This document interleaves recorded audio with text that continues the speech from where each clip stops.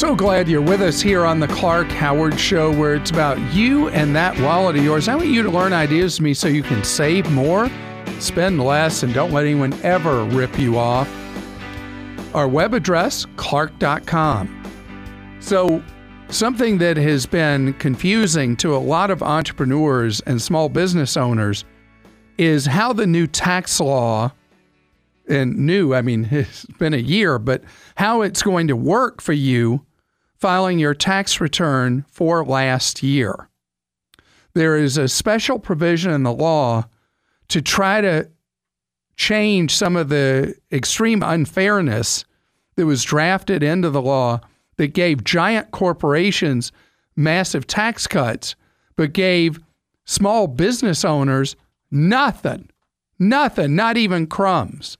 So there was a provision added that is ridiculously complicated, but it allows you, if you have a LLC or you have an S corporation or a small business, pretty much any kind outside of areas I'll mention to you, to pay a lower tax rate.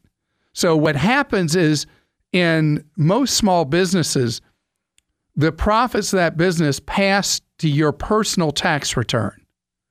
And then you have a tax rate based on your overall earnings.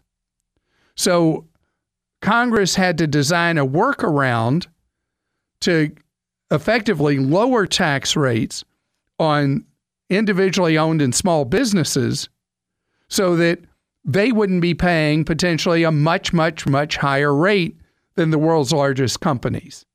And so the way it works is the income you have from your business, as long as your business is in an eligible category, the income you have then qualifies for a credit. And so the credit lowers your rate significantly by about 20% of the tax you would have paid. You don't have to pay that tax now. The formulas are complicated. It's going to be difficult for a small business owner who may historically have done his or her own return, maybe doing his or her own return using tax software. If you have a business that's been successful, profitable, you generated good income last year, this would be a year that you want to seek professional tax help and pay someone to prepare your return so that you don't pay more tax than you need to.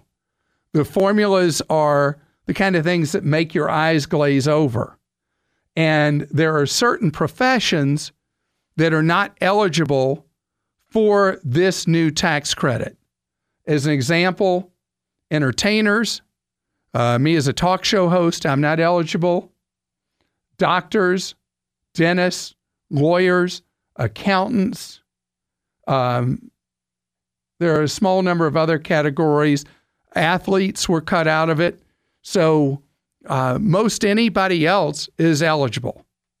The ironic thing is that there are a number of people in the categories that were excluded who, because of other changes in the new tax law, will potentially pay substantially more a percent of their income in federal taxes than they paid before the tax law went into effect last year. But for most small business owners, you got to know to claim for this in order to get the savings, because if you don't know to claim for it, you'll pay taxes at a much higher rate than you should. And that's why talking to a tax professional would be key. Even though the IRS is affected by the partial government shutdown, the new rules that explain this specifically have just been published by the U.S. Treasury. And you in the next few days, will be able to find an explanation of these guidelines that have been published at irs.gov. But again, unless you are a brainiac and love trying to figure out the tax code, this is a year, if you made a lot of money in your small business, you want that professional who understands these rules to prepare that return. Promise. Kevin's with us on the Clark Howard Show. Hello, Kevin. Hello, how are you? Great, thank you, Kevin. You are going to be done with college how soon? Yes, so I will graduate this May with my bachelor's degree in health and human performance.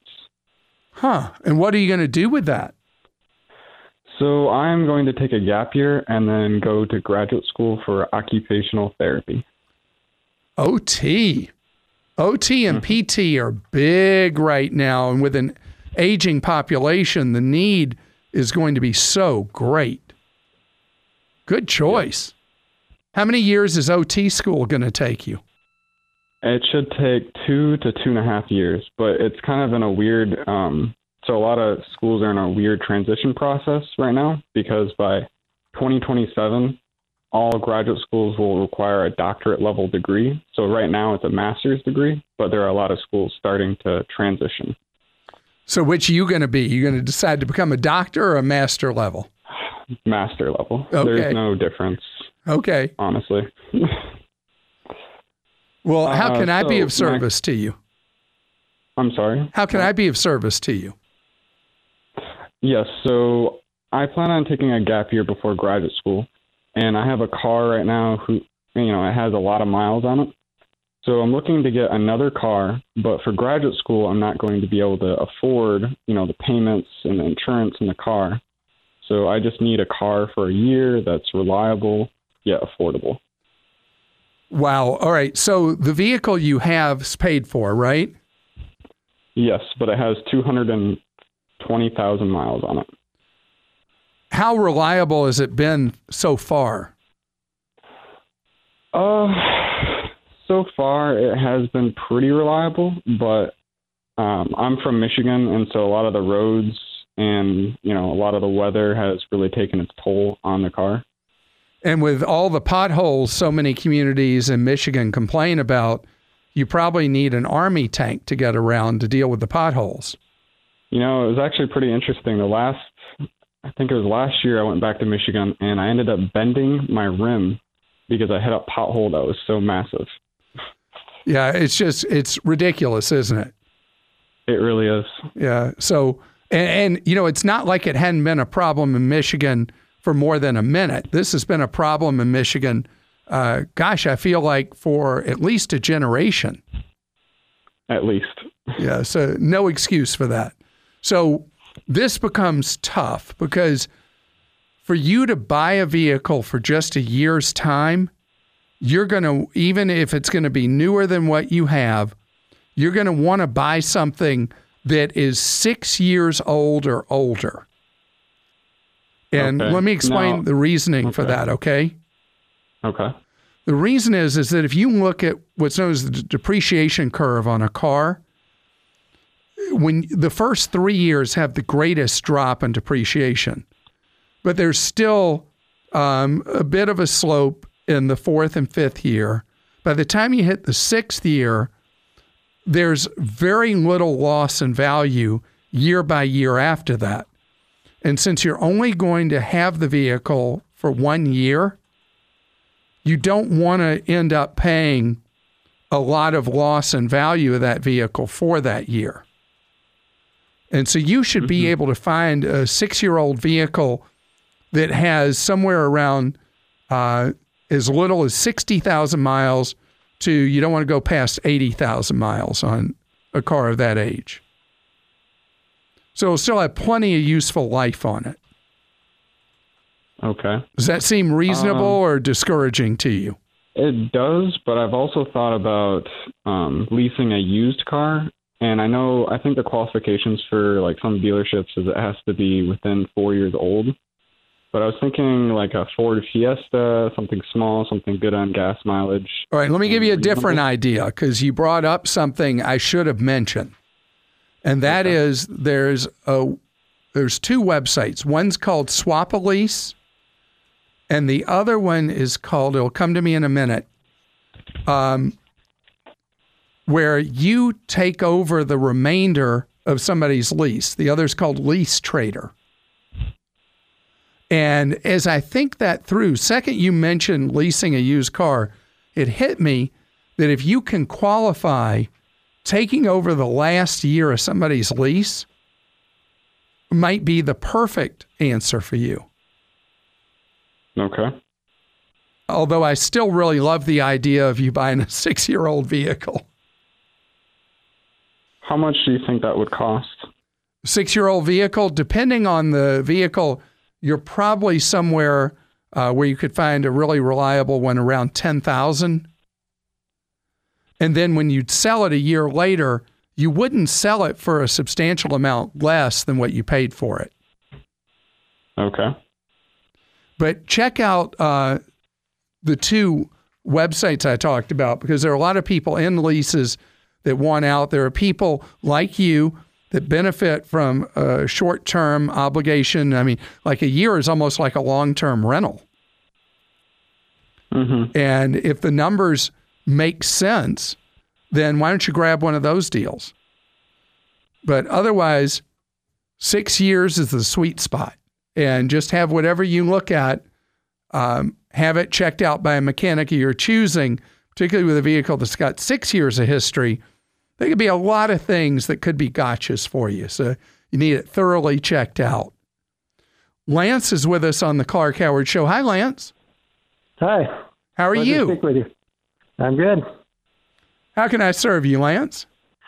Well, I got 2 postcards in the mail, one addressed to me, one to my wife. It appears to be in regard to an Experian data breach class action lawsuit, and they're offering free credit monitoring and insurance and a $40 cash payment. I only care about the cash payment.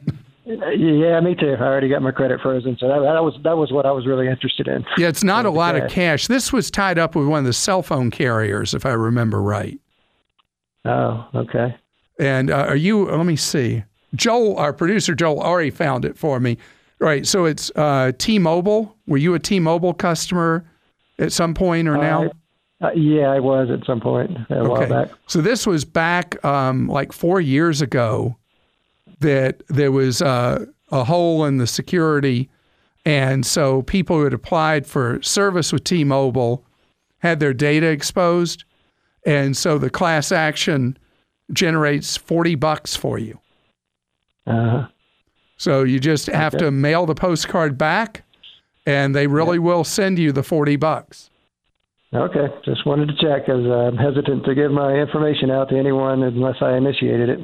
So, understood, but and with class action lawsuits, it's just one of those things. They all sound like scams when you get them. Yeah, exactly. But you fit the check marks for this, and so you should grab your 40. All right, I will. I'll do it. All right, have a great day. All right, thank you. Bye. Bye. Ross is with us on the Clark Howard Show. Hi, Ross. How are you today? Good afternoon. I'm great, thank you. Ross, you want to talk CES, the Consumer Electronics Show. Absolutely. What's the most exciting thing you've heard about from this year's CES? Well, what I was wondering about, I heard you mention some service that you had utilized that was you're using to pick gifts for your wife. That this is an interactive service that asked you some questions about her, and it came back with some amazing gift opportunities. And my significant other, my wife, beautiful wife, is having a significant birthday this year, and I'd like to use it. Well, the thing I talked about is something that was developed in Britain, and it's called Boon, BOON, .com, and it's free to use because, I'm sorry, Boon.gifts. I'm sorry, I forgot it's not a .com. Boon.gifts, GIFTS. They probably don't realize in the United States you should always register .com instead of some other cutesy thing. So with Boon, what I did was I answered a series of questions about my wife, who I never can figure out what to buy her. And then it came back with like fantastic choices for her.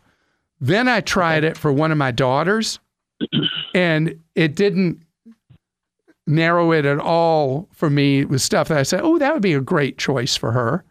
So It may be a bit hit or miss as they work on the algorithms, but it was absolutely perfect, as the Brits would say, spot on for my wife. And so I found 3 things that would be great to get her. And you get to choose a price range you're interested in, and then you can click to purchase or just check out the item right from the link on their website. Okay. Thank you. Sure. So I hope it works for you. I do too. Okay. Have a great day. Thanks. And Joel, I think we can sneak in and ask Clark here. Let's do it, Clark. Joseph wrote in. He said, I'm 56 years old, married. We're debt-free, including the house. We have just over $1 million in our retirement accounts. If either my wife or I has to go into a nursing home, though, I don't want to destroy the hard work that we've done to build what we have for retirement. So when does it make sense for me to buy long-term care insurance, and how do I shop for the best policy and coverage that makes sense? 56, right? That's right. So you're getting right into the window on like late 50s, early 60s to look at long-term care insurance. The industry's pretty beat up right now. A lot of insurers didn't set up the actuarial tables right years ago, and they've lost a lot of money in the business. There aren't that many players left in it. In fact, my long-term care insurance guide at Clark.com is down to just a handful of companies you would get quotes from. And this would be an appropriate point at which to do so. But I got to tell you, the options and choices are not like they used to be. You're going to be more limited in what you can get. It's my pleasure to welcome you to the Clark Howard Show, where it's about your empowerment with knowledge so you can save more and spend less and don't let anyone ever rip you off. You ever feel ripped off by me? You feel like I overpromised, underdelivered? I failed to give you the level of advice and information you expect? That's why we have Clark Stinks. It's where you can go to Clark.com and post your beef with me. And let me and let others know where you feel I didn't live up to my promises to you. And you can write whatever you want to. Others can comment on what you've said. They get to read what you said. They can agree with you, disagree, whatever. And then once a week, our producer, Christa, goes through your posts on Clark Stinks and shares highlights with you right here on the air. I should have never encouraged you to speak. You must think I'm pretty stupid. You should be ashamed of yourself. Well, maybe I'm wrong. Maybe I'm wrong. Maybe you're right, pal. All right, Clark, we're going to start with this one. I am a doctor and heard the segment from CES on snoring. Your segment did not contain one area of concern about sleep apnea, and I'm not sure if the makers of the anti-snoring app/device warns its customers that severe snoring may also be due to a serious medical condition called obstructive sleep apnea. The user should find out if they have sleep apnea before using this device. If sleep apnea is left untreated, severe heart, lung, and blood pressure problems can develop. If the makers of this new device suggest that it will treat sleep apnea, it needs FDA approval. Finally, how this device affects the sleep pattern could also lead to sleep deprivation that some research suggests might result in early onset dementia. And this is, by the way, the second comment we've had from a doctor about that segment from CES. The other was a caller on the air.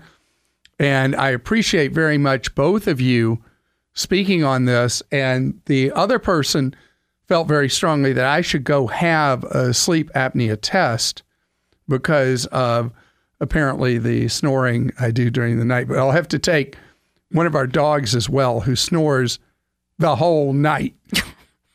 Do dogs get sleep apnea? All right, this one's from Dan in Ohio. He says, you stink, Clark. After telling us the benefits of a higher cost printer so we can get cheap ink, your deal team had the deal online for a cheap printer. Please tell your deal team to listen to you and have a deal on one of the more expensive printers so we can save the ink too. Thanks and love the show. Well, I appreciate that. So what we do at Clark Deals is we give the deals that we think are really noteworthy. But with the printer that you're talking about, there are a lot of people who use a printer for low volume. And my whole thinking that you want to buy a more expensive printer that the ink is basically free is not relevant to somebody who does very, very light volume printing. And that's why we would list an ultra cheap printer like you saw. Clark, quit leading people astray. The Fidelity 2% cashback card is actually a 1% cashback card in disguise. Yes, you get 2 points for each dollar spent, but each point is worth only 50 cents when you get it as a cash redemption or a statement credit. So it's really a 1% card. Well, the whole design of the Fidelity card and the reason you get penalized if you take it as cash is the purpose of it is to get you to put that money into either a Fidelity 529 college savings plan or a Fidelity Roth IRA, or then as a third alternative in a Fidelity investment account, in which case you do get 2%. But if you want it simple, well, kind of simple, and you want to get 2% cash back, get the Citi Double Cash, which has no annual fee and just straight out gives you 1% when you charge something, 1% when you pay the bill, 2%, 2 cents on each dollar. On January 14th, you talked about federal employees not being paid. I was shocked that you completely missed that military members of the U.S. Coast Guard are missing a paycheck on January 15th. Obviously, they still have to work and don't have a lot of spare time to deal with this. Please recognize these members of the military that they are not being paid.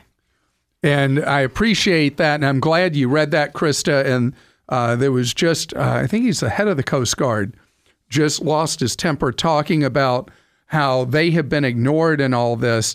And partial government shutdowns like we're in now are so brutal for people and their families and their lives and the stability of their lives. And it is something that those of us who don't work for the government or have not been affected by a shutdown don't really appreciate the hardship that's visited on others. By the way, Coast Guard often faces more violent situations doing their duty than any other branch of the U.S. military. No-fee debit cards often not accepted abroad. Over the summer, I took my Charles Schwab no-fees Visa debit card from my investor checking account to Europe and attempted to use it at multiple ATMs throughout my trip. Unfortunately, it was rejected by all of the ATMs I tried, including those attached to local banks. Luckily, I had my Wells Fargo debit card with me, which worked perfectly fine, however incurred fees for each use. The Schwab card did work for other purchase-type transactions.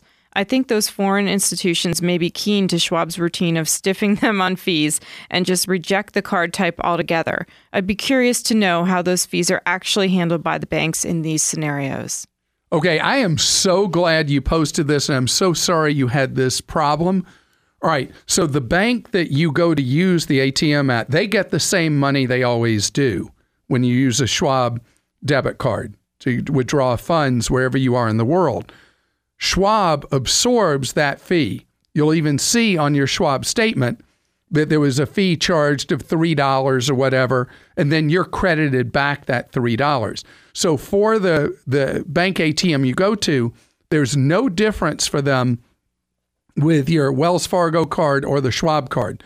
The problem almost certainly, and it's happened to me everywhere I go in the world, the Schwab fraud system somehow, even when you've told them that you're going on a trip and you've done a travel alert, somehow, inevitably, more often than not, thinks that your withdrawal is fraudulent. So but not the purchases? Not, well, it depends on how large the purchases are. When you go to an ATM, you're generally taking out a larger chunk of money, and their system tends to reject that. So you got to do a foreign travel notice that you sign in a Schwab account, you set that up, and then be prepared, as I've had to do from, how many different parts of the world have I had to do this? I then have to call them.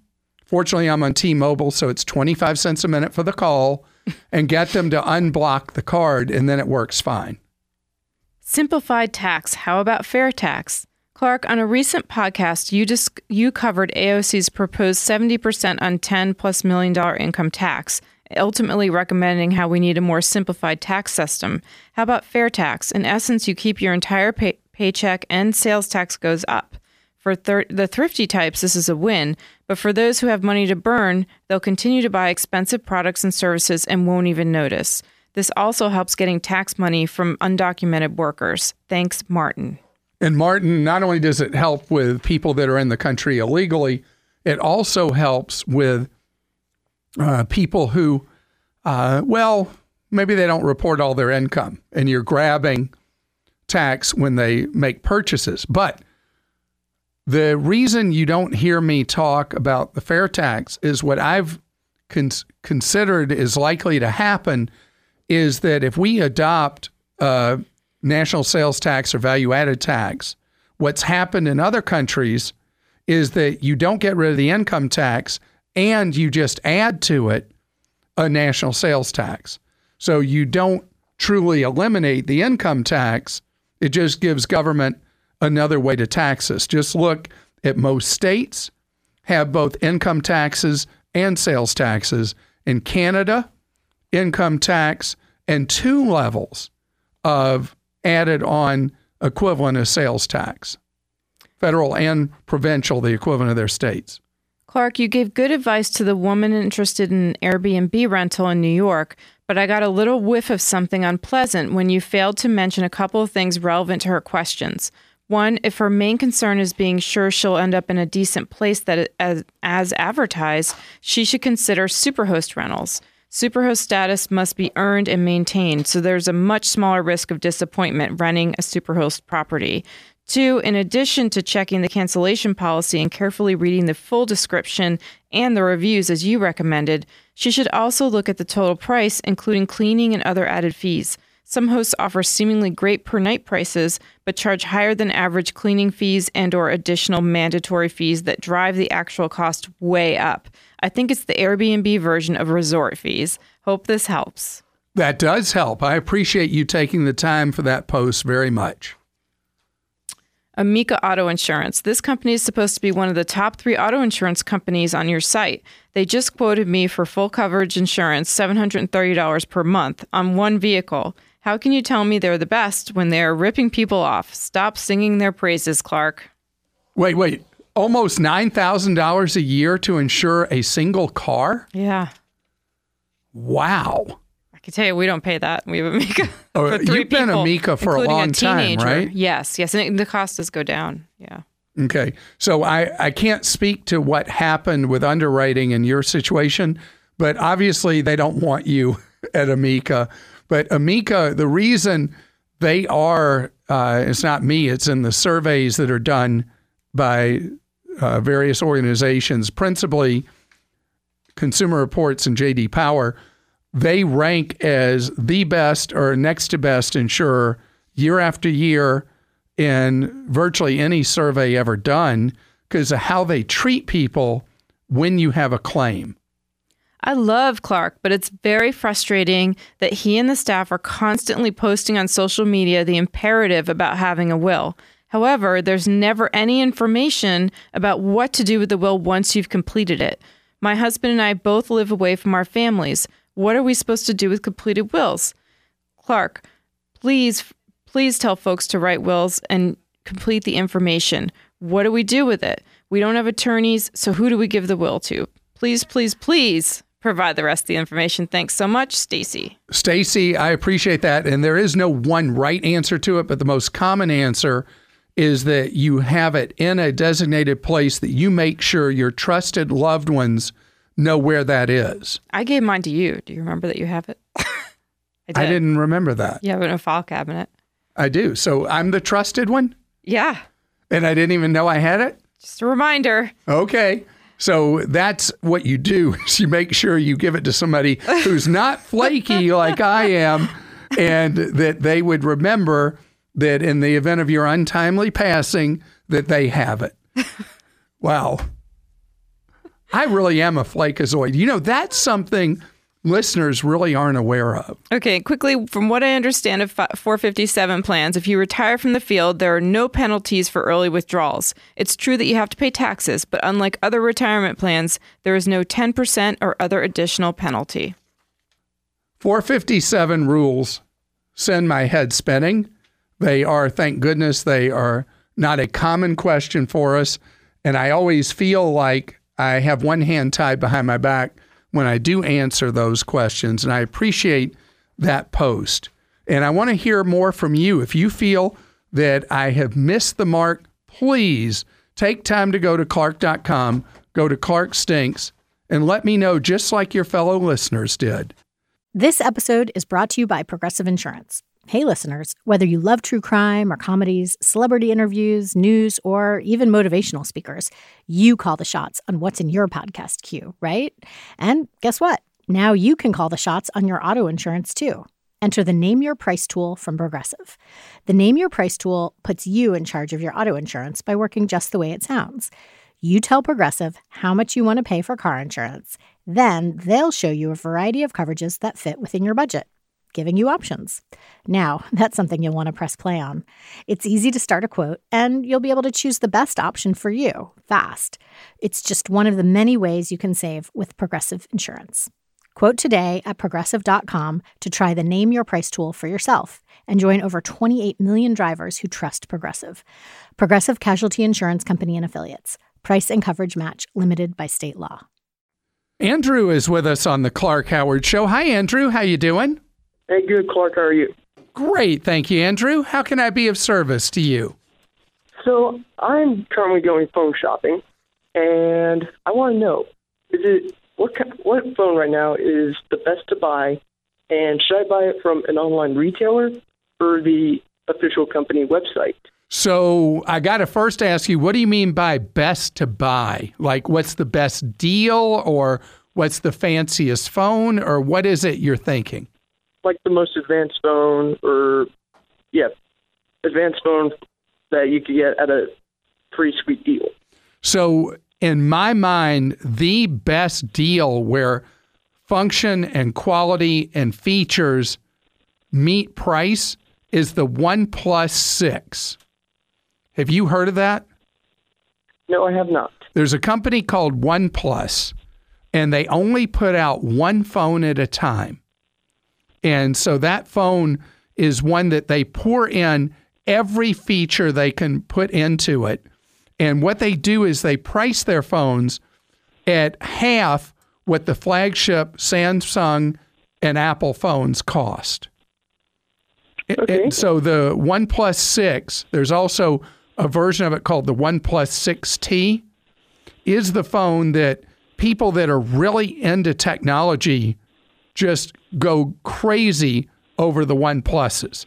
And there are lots of people that every time OnePlus comes out with a new phone, they are so sold on OnePlus that they buy it sight unseen before they even know any features about it. They're that into it. They don't advertise, and it's just a phone that has this cult following that numbers in the millions of people in the United States. Now, what network do you operate on? I am currently on T-Mobile, not on the contract. All right, so T-Mobile offers the 6T with special offers on that version of the OnePlus. It has a 6.4 or 6.5 inch screen, very fast, good camera. I mean, it's just really an exceptional value. It retails at T-Mobile, if I remember right, for $579, which again is half what the latest Samsung and iPhone cost. But T-Mobile offers special trade-in deals that lower the price of that $579. Okay. And you may find a OnePlus 6, which came out just months before the 6T. You may find it at a lower cost. And it's also a phone that if you look around, even though a lot of people love OnePlus phones, there are people who buy it, try it, and don't like it.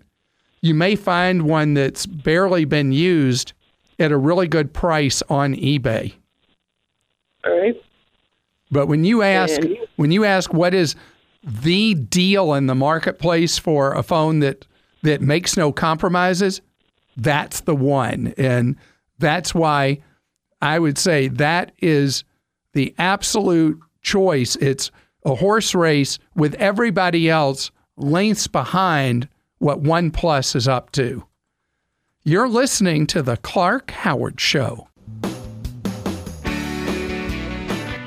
Thanks for joining us today. The Clark Howard Show is produced by Kim Drobes, Joel Larsgaard, Deborah Reese, and Jim Ayers. And remember, 24 hours a day, we're there to serve you at clark.com and clarkdeals.com.